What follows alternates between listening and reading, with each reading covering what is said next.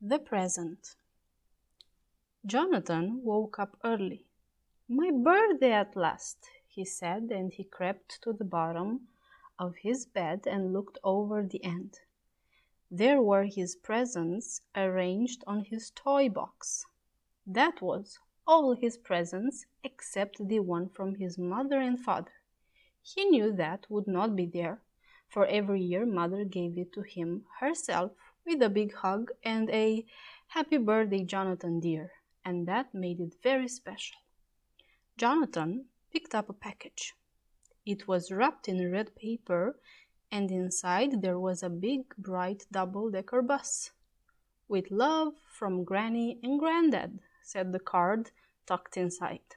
Jonathan wound up the bus and put his new toy on the floor. Away went the new bus with Jonathan dancing behind it, out of his bedroom and across the passage, and bump! The bus ran into the door opposite and stopped. Jonathan was bending down to turn it around when the door opened and his father looked out. "Hello, young man, so you're up. Many happy returns of the day. My, that's a fine bus." "Jonathan," called his mother, "bring your other presents into our room and open them here." As Jonathan raced to pick up his packages, he wondered excitedly about his present from his mother and father. How he hoped they had not forgotten what he most especially wanted. He began to think of that day 2 weeks ago when he had passed the shop with his mother. There it was in the window.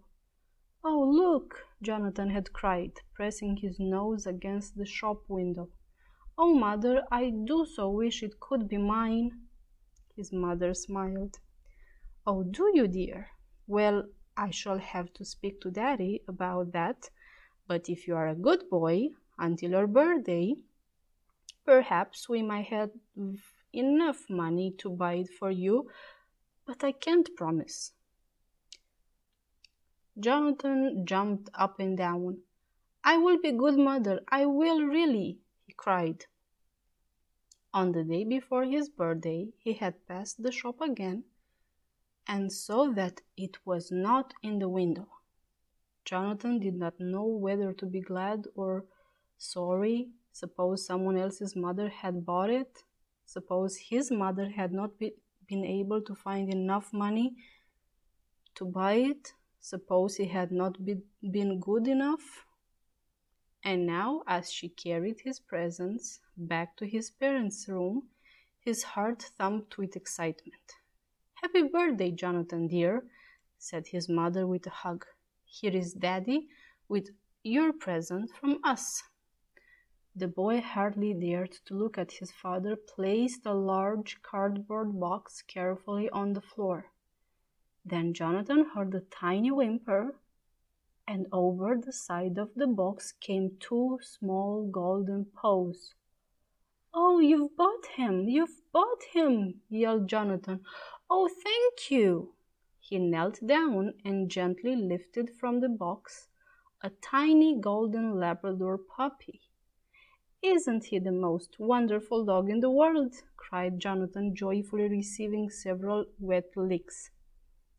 At breakfast time, after the puppy had had some warm milk, he curled up on a rug in his box and went to sleep. "We must think of just the right name for him," said Jonathan. "Yes, we must. Pass the butter, please," replied his father. "That's what we'll call him," said Jonathan. "He's just the color of the butter." "Is a wonderful name. Oh, this is really the best birthday I've ever had."